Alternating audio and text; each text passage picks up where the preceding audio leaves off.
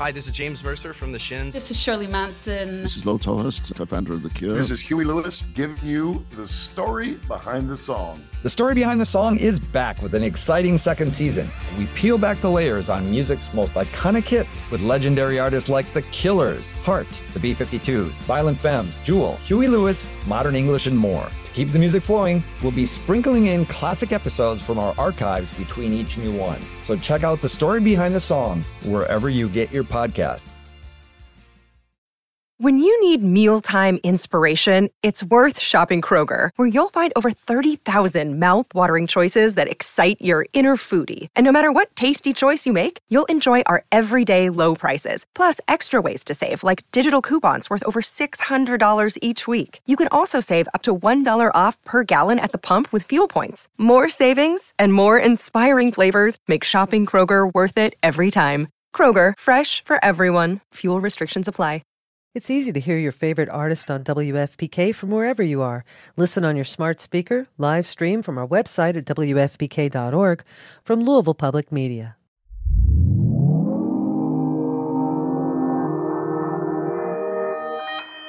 Consequence Podcast Network.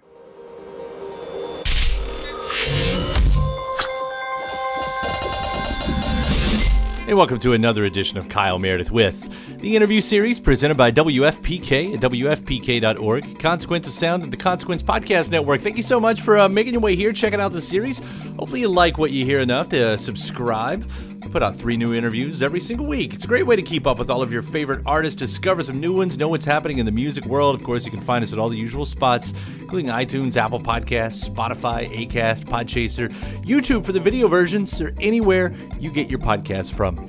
I'm Kyle Meredith. Today, my guest, Rhiannon Giddens. I'm always so happy to catch up with her. She's got a brand new record called They're Calling Me Home. It's her latest project with Francesco Turrisi, and finds her an American and him an Italian searching for the meaning of home while they've been sort of stuck. They live there, but they're stuck in Ireland with the lockdown. They can't actually go back to their native homes. So Rhiannon and I are going to talk about the old folk tunes that populate the album, what they still say in today's climate. She writes about the fabled city Avalon in a beautiful song. There's also the cross-section of their multicultural music. I kind of want to know if there is a cross-section, rather, what that is, because, again, what we're talking about is American, Italian, and Irish all playing together in such a perfect way on this record, when it's not an obvious, 3 cultures to put together musically to come out with such an easy listening recipe. So we're going to get into that as well. And then she's also going to tell us about the possibility of another record with Our Native Daughters. That's Rhiannon Giddens with Amethyst Kia, Layla McCalla, and Allison Russell, as well as her upcoming opera, which has already been pushed back, and now once again has been pushed back with the pandemic. So let's get into this, talking about this record, They're Calling Me Home. It's Kyle Meredith with Rhiannon Giddens. Hi. Oh, that's a very nice intro. Thank you.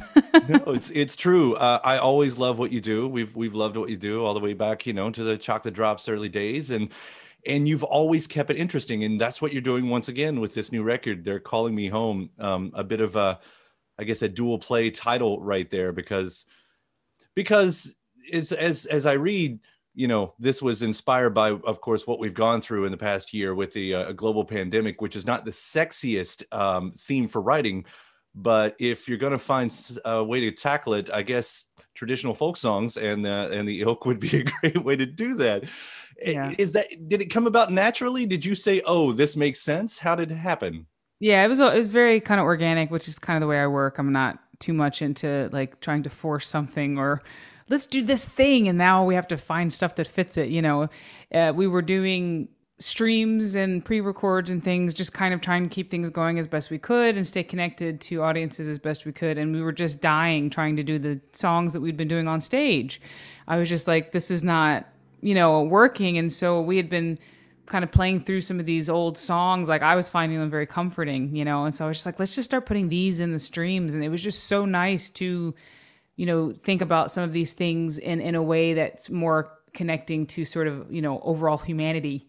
like it's not just about us, like it never is, but this is a particularly good time to remember that. And so that felt so good. I was just like, let's just go in the studio and make something. And I don't know if anybody will want it, or I don't know if the label will be interested, but let's just go make something with these songs. And I'm so glad that we did. We kind of found a little gutter between two lockdowns, that fit us going into the studio for a week. And yeah, it was amazing.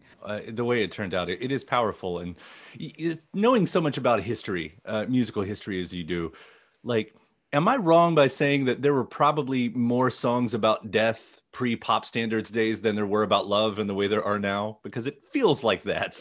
Well, there's just a lot of, love and death are pretty much, I think, perennial, or centennial or whatever. I think they've been with us for a very, very long time.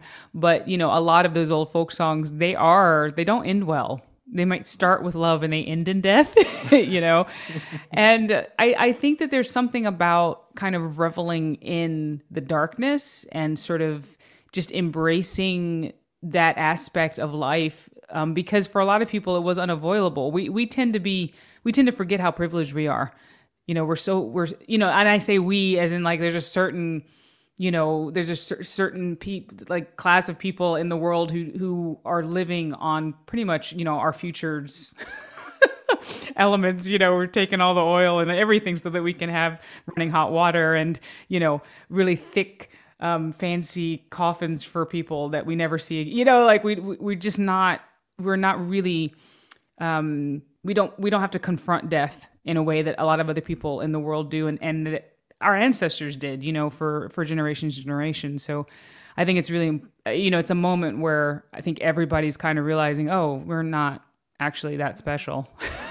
Right. It's like we're like everybody else. And I think that's really important, actually, because then if we act like it a little bit more, maybe we can make some more positive changes, I think. There's some optimism I think that you have that I'm just hoping I have at some point too, because I know we need a kick in the face occasionally. You gotta fake it till you make it sometimes, with the hope thing.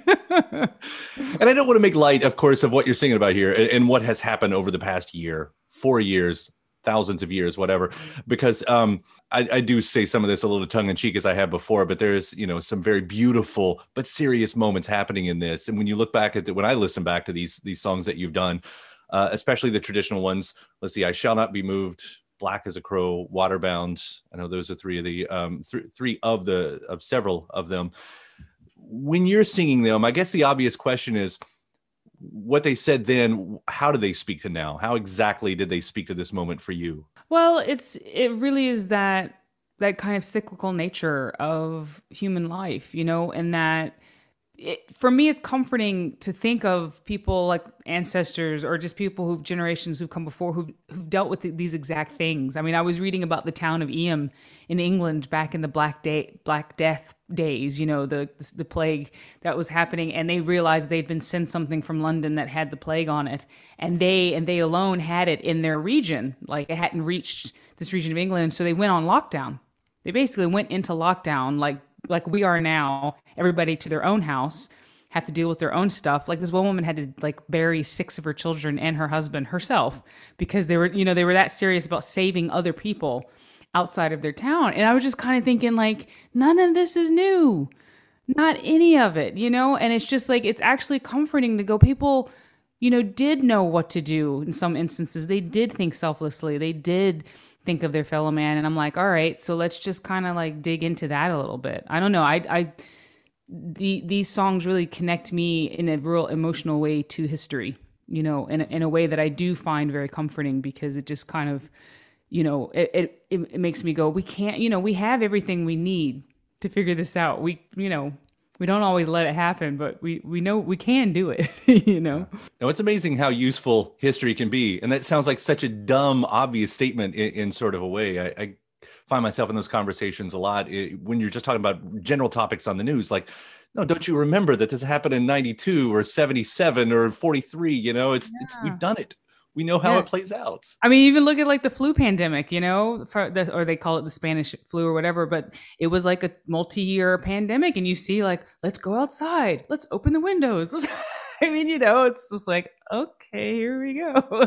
You know, you mentioned a town that you were talking about there, and there's another one that plays in here. And in fact, it's an original I read that you wrote called Avalon, which I knew what Avalon was, but I was looking all of that up and everything, and what the translation or sort of a place to be saved and to recover. Yeah, Avalon's one of those interesting kind of things that in my head, I mean, I wrote this song actually years ago and kind of sat on it. It was back in the Chocolate Drop days, and we didn't use it for various reasons. And I sat on it and kind of brought it back and revamped the verses a little bit.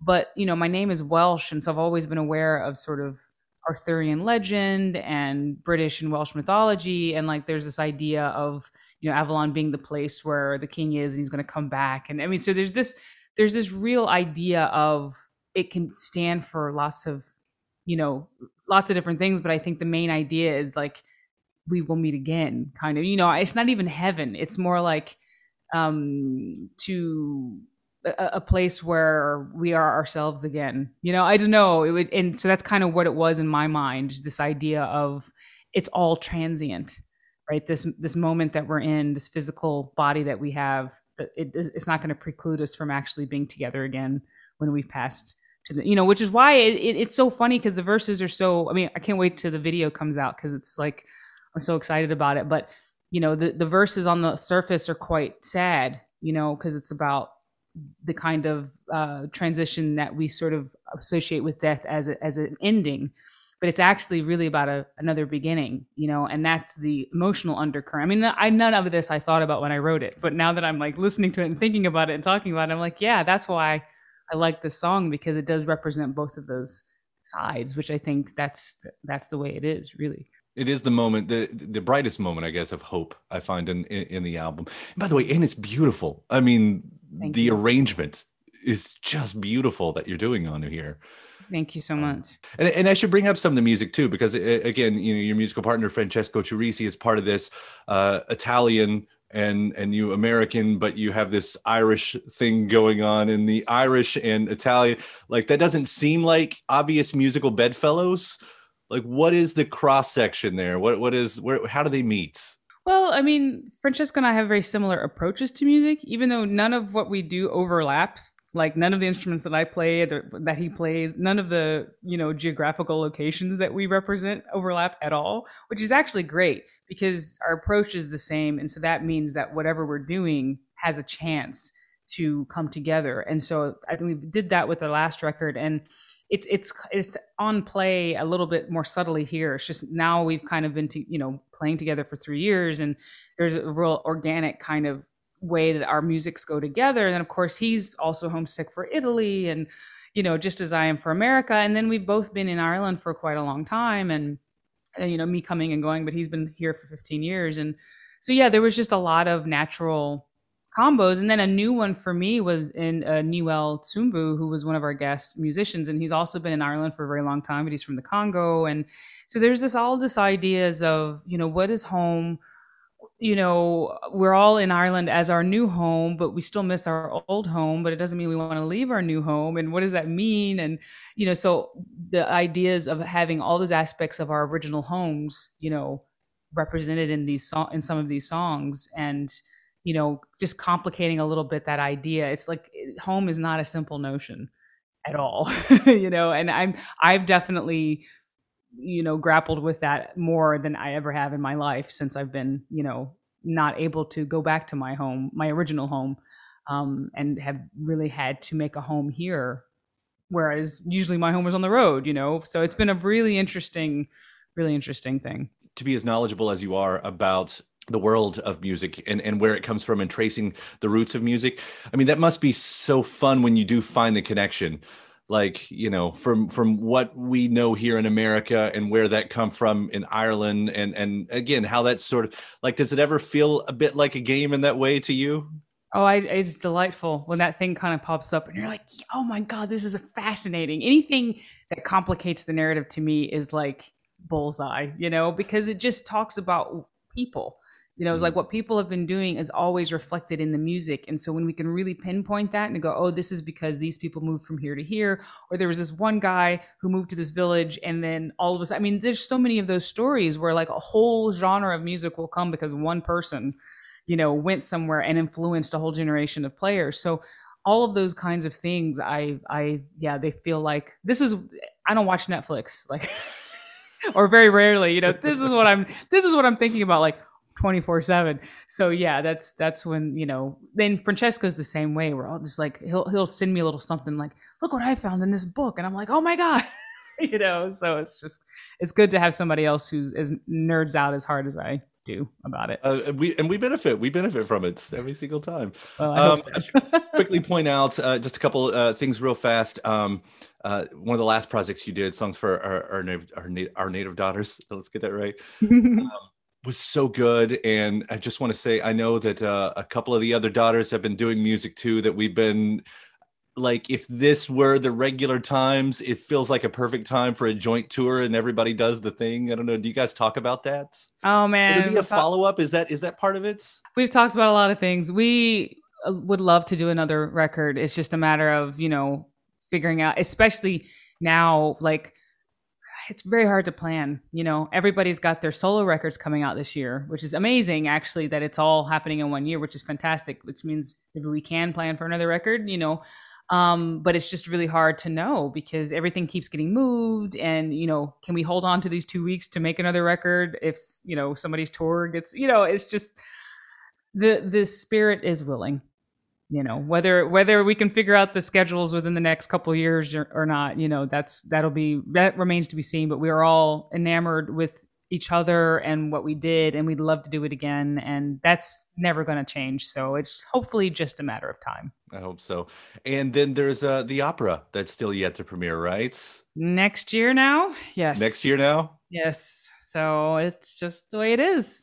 It's this is the deadline that it's never ending. It just keeps moving, which is, I don't know how much stuff you make in terms of like what kind of creative process you have, but deadlines are kind of really necessary for making stuff. As you would know for making your shows or whatever, it's like as soon as you have a deadline, you've got, okay, I got a wall to back up against. So this is great.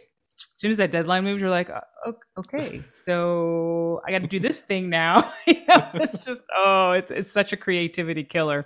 Yeah. But we're gonna get it, and it's gonna be awesome. I can't wait. I've been saying for 2 years, but I can't wait. I still can't wait.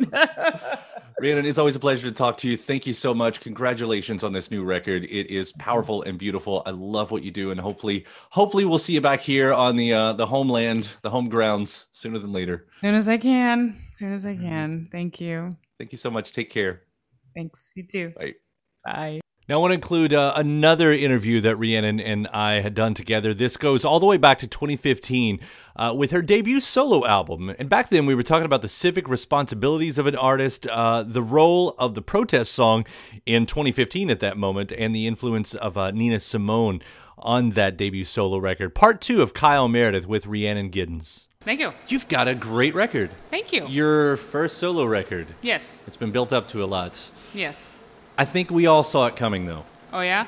It feels like that. There's conversations that we would have, the Chocolate Drops would be going out, and you're like, love the Chocolate Drops, fan of the Chocolate Drops. Wonder when she's going to do a solo record. Yeah. Like, was it always coming for you? Did you see that in the distance that you were going to be doing this sooner or later? Sure. I mean, I started off as a vocalist. Mm-hmm. I went to school for vocals. I've always been a singer. Instruments came later in my life, so... I always knew that someday I wanted to do a vocal record, but like I was so focused on the Chocolate Drops, and I didn't really want to pull focus from the Chocolate Drops, So we always kept my singing to a piece of it, right? So it didn't become like me and the backup drops, which ironically is kind of what it is now. But my name is in the front now. That's the difference. I didn't want, when it's the Carolina Chocolate Drops, it's a band, right? And it needs to stay that way because that's the point of it, is that it's an ensemble. So I always knew kind of, one day, but I was so focused on CCD that, I didn't know, it was basically going to take T-Bone Burnett kind of giving me this shove, right? To do this. So thank God for T-Bone Burnett. Yeah. So you want to be a rock and roll star? No? Well, how about a podcast star? Well, as it turns out, there's a new all-in-one platform just for you. It's called Anchor, and it's the easiest way to make a podcast. And check this out. It's free.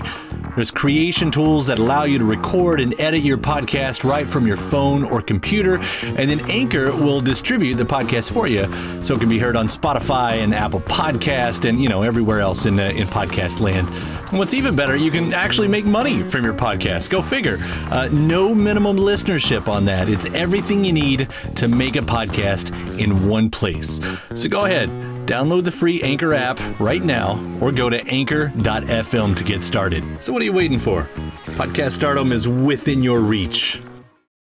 You mentioned being a vocalist. That's something I've been curious about because I won't say it's two completely different type of things, but separating them for the purpose of this, you have a person who's a singer-songwriter per se, and then you have an interpreter. Yeah. And I guess I think you, at least on this record, while you do write, there's one original on One here. original. Yeah, and I know you write other times, but it's you interpreting, right? Mm-hmm. So what becomes the focus at that point? Is it just giving a good performance? Is it trying to make it your own and unique? I mean, what is it for you that you need to stamp on this and focus on when you're doing someone else's songs? I do, I think coming to this as an opera singer, an ex-opera singer, and as a traditional, ballad singer, mm-hmm. It's really always about the song, because I think that's the way it always has to be. Once you start, there's this idea in theater of playing the punchline. Mm-hmm. When you're doing a funny scene, you do the line. You wait for the beat, the audience laughs, but you have to play the line. Mm-hmm. You can't play it to get the laugh. Right. You have to be in the line, and if you do it right, they'll laugh. Right. So there's that faith in your interpretation of the line, and I think that's the way it is in music. It's like you have to play the song. You have to inhabit the song. For me, it's always about what is the story, what am I trying to communicate? Am I doing that? That's the point. And then I want to make it my own, sure, but if I play the story right and I'm around the right musicians and I'm with the right producer, then I don't have to worry about that stuff. It's gonna happen the way it needs to, but I want to make sure I'm communicating with you, the listener, whoever is on the other side. Me personally, I will take you personally. That, yes. I sing everything to you. Well, my dreams are done. I'm good. Thank you. Good night. But I really for me, it's not about me. Right. It's about the song. Always. I love that parallel, just with the comedian and everything. I say this, and you've done this great record. Tomorrow is my turn, and that line, tomorrow is my turn. Give it to me. I'm going to ask the question. What's the meaning right there? Well, we decided to name the record after that song, mostly because it's kind of the emotional linchpin of the record. There was this YouTube video of Nina Simone doing it that I was watching obsessively over and over again. And just that whole idea of where she was and what she was able to do, what she wasn't able to do, thinking about, sort of dreams deferred for a lot of people. Mm-hmm. And so we knew very well when we named the record after that song that was going to be a question, is this about you and tomorrow's your turn? And I was I hated that because it's not, this really isn't. I'm just so not into that stuff, I'm not into, if I could take myself out of everything, I was do I really... that stance. Tomorrow is... Yeah, I was do we really have to put my picture on the record? Right. I seriously thought that, It's just I hate sort of being in it. Yeah. And, it's when it's really about the music. But it was it was a strong enough connection to me to weather that. And on the subject of Nina, isn't it great that she's getting another heyday, another day in the sun? The documentary spurred so much conversation that it looks like that movie's being pushed through that's been sitting out there for 5 years. Although I'm thinking maybe you don't want that to happen. I know her daughter was very much kind of against the movie. I don't know anything about the movie other than it exists. The casting disturbed me a lot because there's so many issues around race and appearance and color within in the black community, particularly with women, and that was a big issue for me. So I just kind of, that's all I know, and that's all I will say about it. Mm-hmm. But I do think that Nina Simone obviously always is going to deserve as much ink as can be written about her and as much conversation as can be talked about her, because she was a singular, American artist and a genius, and, was one of the ultimate interpreters of, I just found an aria, an opera aria that she did, really? In a jazz way. And it was just because I'm looking at doing that sort of thing, and I was she did it first. Of course she did, you know, because she did all of that stuff. It was amazing. This is probably a really unfortunate seg. I'm listening to Nina a lot lately with the whole thing. And, of course, she has some of these great protest songs or politically based songs, and you think how unfortunate it is that it makes sense right now. Mm-hmm. When you listen to Mississippi Goddamn, you know, and a handful of the others, actually, and you're going, welp, I could play this at any time, you know. Yeah. You yourself have come out with a song that's based on Charleston and everything else. You know, when we look at the times that she wrote those, and we always talk about them in the history books of being so much about turmoil and the race clash and everything else, and I don't know, I look around, I go, things are supposed to change when you look at the history books like that, when they're like, and this happened, and then we did it, and then everybody was good, and I don't feel that. Well, the thing is, like, this is where somebody like me comes into the conversation, because, you know, you go back to the civil rights era and you go, yeah, it's amazing how so many things haven't changed. But I'm like, hey, let's go back to the generation before that. Let's go back to the generation before that. And you see, like, the through line of things not changing for hundreds of years. Now, granted, there's a lot of things that are much better. Yeah. My life today is a much better life than my life 100 years ago. Like, I acknowledge that freely. But some of the things that continue to power the, you know, there's these things on the surface like that are happening, the shootings and all, you know, all this kind of stuff, but underneath, that's what's not changing, is this sort of like poisonous sort of, you know, boil that needs to be lanced. But the thing is that nobody wants to look at that boil. They just want to look at the stuff that's happening on the top and going, well, surely we can fix this by doing X, Y, Z. And it's like, as long as that boil is still there, the next generation is just going to poison it in a different way. So it's just like, without knowing the history and without really looking at the way this country was built, the way it was founded, the way the economy, where the economy came from, until we look at that with a really clear, and here's the thing, here's the important thing, is don't take it personally. You know, I think people take this stuff personally, and it's like, yeah, this stuff happened so long ago, and you're reaping the benefits of it, you know, and just be okay with it. Just be like, it doesn't make you a bad person. It doesn't make you a terrible, you know, demon. It's just like, it's just acknowledgement of how the system is skewed, and why it's skewed is like huge. And if I just want to get there, because if we don't get there, you know, and it's the same in the Black communities, like acknowledgement, for me, it's like acknowledgement of how the system is skewed and how we have overcome so many times, you know, and how, you know, now so many people in the dominant, you know, culture are starting to recognize. I mean, there's a lot of really good people in the world, and it's just matching up knowledge, and, you know, all of that goodness, and like let's do something together. I like that positive spin on it, because I see a bunch of people out supporting Trump and putting him in the lead of the polls on that side, and feeling like, you know, we're in some much less literal bloody battle of a civil war that's happening in the country right now, and going, oh, can we get there? There's a lot of us that want to get there. I'm telling you, it's coalitions, community, and that's why I talk about the positiveness of it, because we cannot get bogged down in the negativity. We cannot go, because then they win. Yeah. You know, they're more organized in that way than we are, because their narrative is simpler. So we have a harder job, because we see the complexities, we see the difficulties, and it's not like X, you know, 1 + 1 = 2 for us. It's like 1 squared plus 2y = 3z, you know? But that's the reality of it. And so we have to figure out a way to get organized around that reality and not let this sort of simple narrative that's false, but is easy to rally around, we can't let that defeat what we're trying to do. But in doing that, we have to recognize the goodness in each other and pull each other around, you know, and form this group, you know, of you know, be like the Roman soldiers with the shields, you know. We have to all be together. There's a hole, then that arrow is going to come through, you know. I like to believe it. I really, really do. Yeah. I used to ask artists if they thought a song could change the world, and I would get all these mixed answers all the time. And I feel like the question I should have been asking was, how can a song change the world? Like again, you wrote a song for Charleston. I don't know if that was meant to try to change something, or to just that you were so frustrated it caused you to put pen to paper, you know. But or maybe a song like We Rise, you know, is that written to say, yes, this can push it forward, and eventually down the line, you can change the world? Well, it's like, you know, guns don't kill people, people kill people. Yeah. I feel the same way with songs. Songs don't change anything. They inspire people to change things. Yeah. Music is incredibly important. Art is incredibly important. It's like one of the most fundamental aspects of the human experience.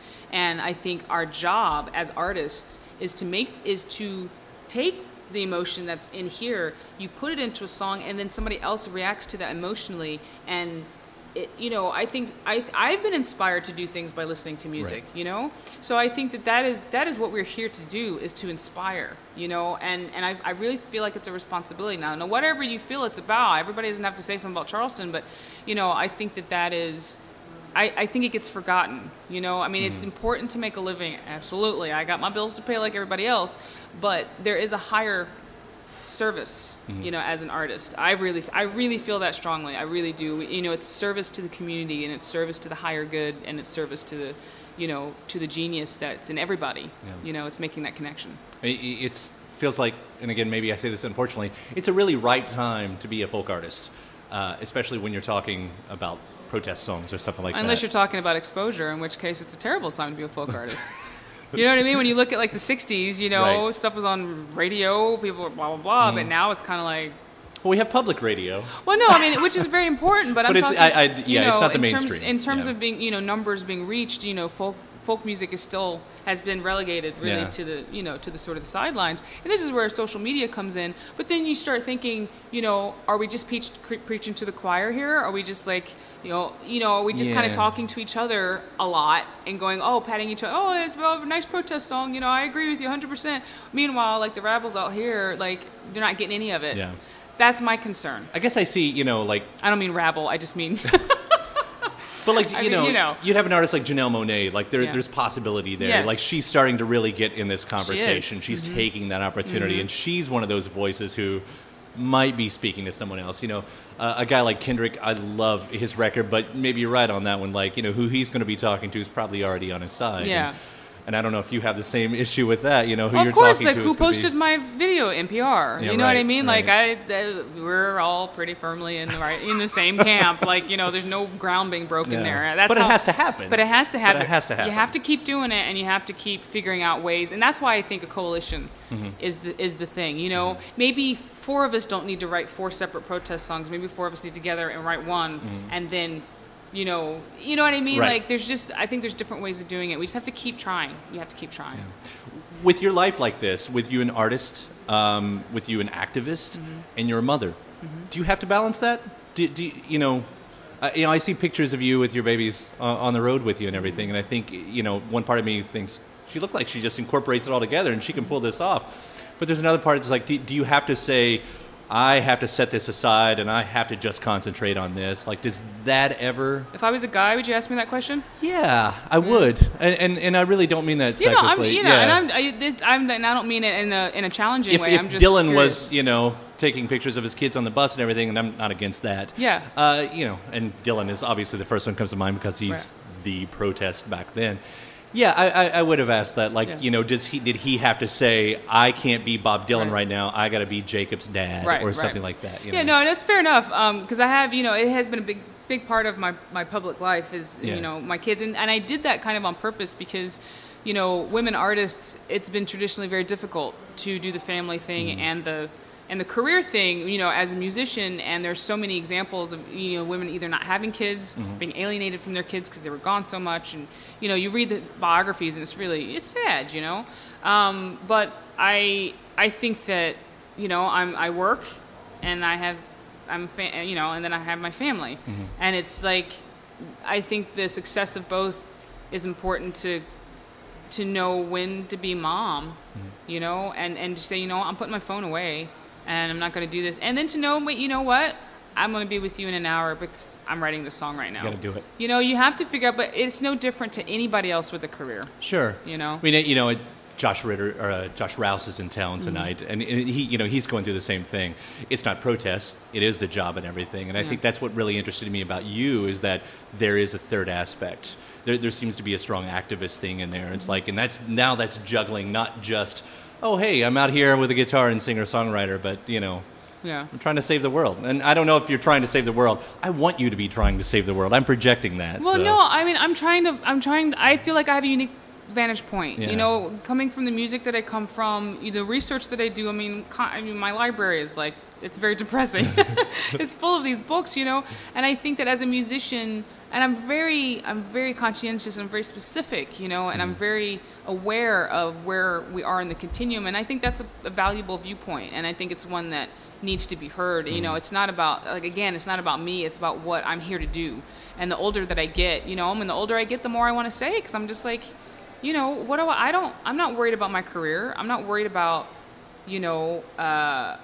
anything other than just, when I at my last day and I know it's time to go, do I feel good about what I've had to offer, and said things and not be scared to say what I think. But also, I'm a musician, and I don't want to confuse. I'm not a public speaker. I'm not a politician. I'm not a teacher. I'm not a professor. I'm a musician. So I also have to juggle making it work through my music. If I have an artistic statement to make, I'll make it. I'm not going to be on Twitter talking about Trump. Right. Because that's not my job. My job is to make music. Now, maybe I'll write a song about him. I don't know. Probably not. But don't tell him if you did, because it's only going to inflate it. I'm more interested in writing a song about Khalif Browder. Which I've done. I mean, that is what I'm more interested in, is doing my part to provide voices in a way to either the voiceless or the ignored or the people who haven't gotten enough attention, in my own small way, trying to shine a light on these stories. That's what I'm here to do. And I'm so happy you are. Rhiannon Giddens, thank you so much. Nice to meet you. Nice to see you. Thanks for the talk. New record is out. Tomorrow's my turn. My thanks to Rhiannon Giddens. Again, the newest record with Francesco Turrisi is called They're Calling Me Home. And thanks to you for checking out this episode. Please do hit that subscribe button before you get out of here. Again, you can find us at all the major spots. That does include Spotify, iTunes, Apple Podcast, Acast, Podchaser, NPR.org, or YouTube, where you can find the video version of this interview as well. After that, head over to WFPK.org. That's where I do a show Monday through Friday, 6 p.m. Eastern. It's an hour full of song premieres, music news, anniversary spins, bonus interviews, Monday through Friday, 6 p.m. Eastern at WFPK.org. Consequence has your music and film news. You can also find me on the social media spots, Facebook, Instagram, Twitter, all three of them at Kyle Meredith. Over on TikTok at Kyle Meredith81. That does it for another edition. I'm Kyle Meredith. I'll see you next time.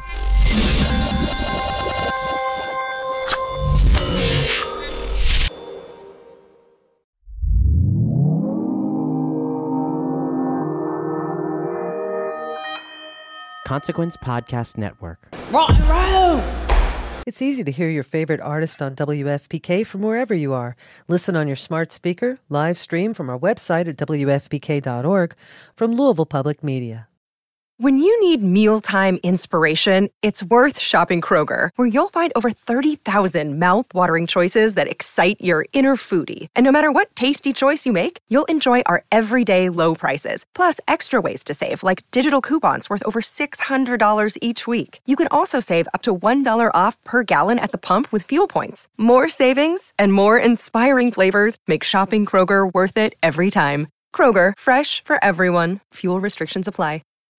When you need mealtime inspiration, it's worth shopping Kroger, where you'll find over 30,000 mouth-watering choices that excite your inner foodie. And no matter what tasty choice you make, you'll enjoy our everyday low prices, plus extra ways to save, like digital coupons worth over $600 each week. You can also save up to $1 off per gallon at the pump with fuel points. More savings and more inspiring flavors make shopping Kroger worth it every time. Kroger, fresh for everyone. Fuel restrictions apply.